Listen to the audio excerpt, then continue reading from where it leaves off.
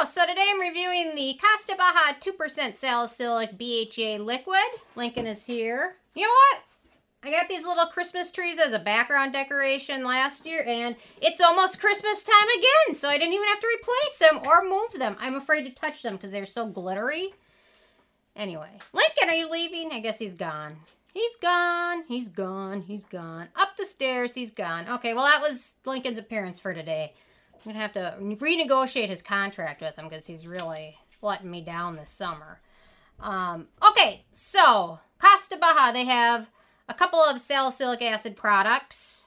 Two of them, the 2% liquid and the 4% serum. I'm going to review the 2% liquid today.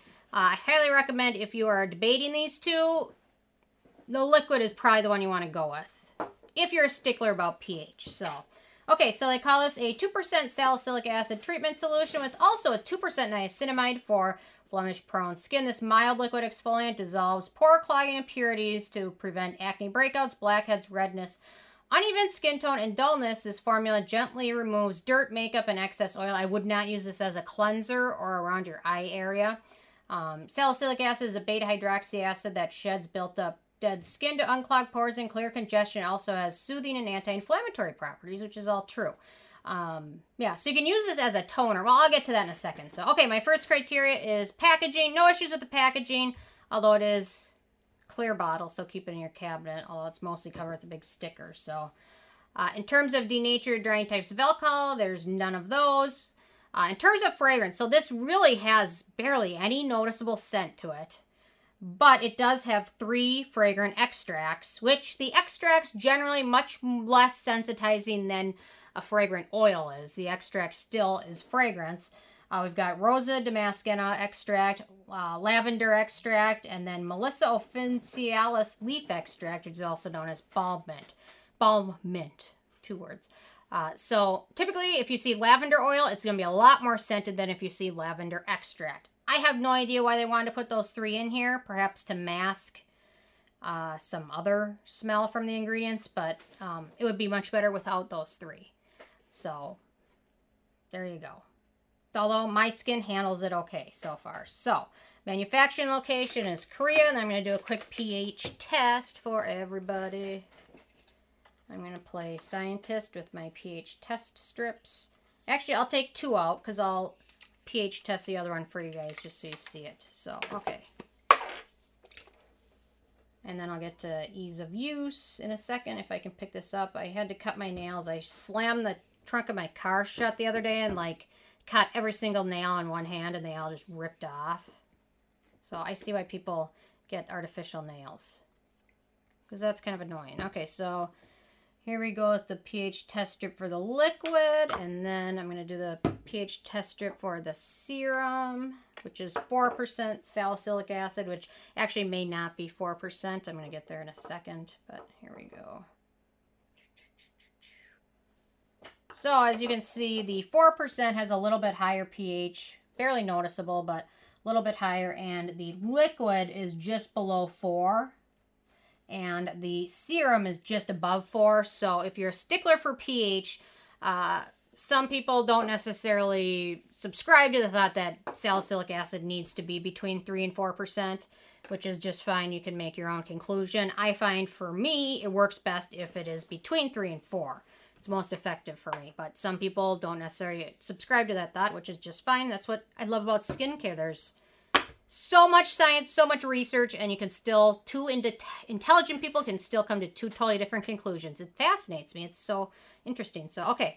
So, ease of use. So, they recommend after cleansing, use as a toner with a cotton pad, and then use a moisturizer in the rest of your routine after that. Use sunscreen. I recommend doing a patch test, especially with exfoliants, especially with something where it does have a few fragrant extracts in it. Do a patch test 2 days before you use it. Highly recommend it.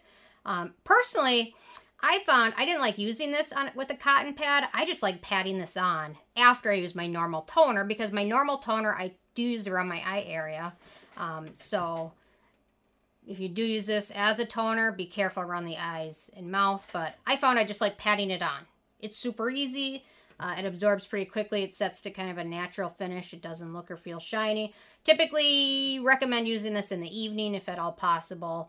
but use a sunscreen during the daytime. So very easy to use. Other products have no issues layering over this, so no issues with that. So very easy to use. Okay, in terms of antioxidants and beneficial ingredients, so we've got aloe, which is soothing, calming, and hydrating. We've got that salicylic acid. Then we also have something called betaine salicylate. Salicylate. There we go. I think I basically said it at the same time every time. So it is a combination of salicylic acid and the hydrating ingredient betaine. It counts as a mild exfoliant and natural smoothing agent. Typically, it's in a lot of K-Beauty products because of K-Beauty regulations. Salicylic acid can only be used in certain amounts allowed that's sold in South Korea. So typically they say betaine salicylate is twice as gentle as salicylic acid. So if it's twice as gentle, that means a 2% exfoliant with this ingredient would typically be comparative to like a 1% exfoliant in the US or other countries. So the fact that they use salicylic acid and then betaine salicylate, typically, if it just contained that betaine salicylate, I'd say this is probably closer to 1%, what we're used to using. But because it contains both of them, I'm not exactly sure. So perhaps it is closer to 2%. I find it is pretty similar to other 2% exfoliants I've used, just a touch gentler, but pretty similar in terms of results, feeling, and performance. So there you go. Then we've got niacinamide, barrier repair, skin soothing, anti-acne ingredient, skin brightening, great ingredient. And then finally we've got mugwort extract, which is a skin conditioning ingredient, calming and hydrating ingredient. So not a whole ton, but we've got 4 major ingredients other than the filler and the fragrance. So overall it's pretty simple formula, but a good formula. In terms of animal testing, Costa Baja is cruelty-free. Performance, so I kind of touched on that. It's very gentle exfoliant, nice exfoliant, going to work well for a lot of skin types. Probably, like I said, a touch more gentle than a lot of other 2% exfoliants, which would make it great for sensitive skin, except for the fact that they threw those 3 fragrant extracts in. I wish they would have left those out. And in case you ask about it, with this one, they also have those 4 ingredients. They've got the rosa, the lavender, and the balm mint. So, yeah, I wish they would have made one of these totally fragrance-free, but they didn't. Maybe they'll see this video and change it. Probably not, but once in a while, somebody from a brand sees my video. Kind of a big deal, I guess. No, I'm just kidding. No, I'm really just kidding. But once in a while, someone does see a video of mine. Okay, whatever. Totally. Okay, so in terms of sensitive skin, those 3 ingredients, iffy. It's very friendly for acne-prone skin, though. There's no ingredients of note for acneogenic skin, so that's a good thing. In terms of the price, so this is the full size, which is 120 milliliters, 4 ounces. It retails for about $15, and if you pat it on, this bottle will last you a long time. If you use it on a cotton pad, it's going to go a little bit faster, but if you just pat it on, you need like a dime size amount, it's going to last a long time. Then in terms of the it factor, gentle exfoliant. Wish they would have left those 3 fragrant extracts out.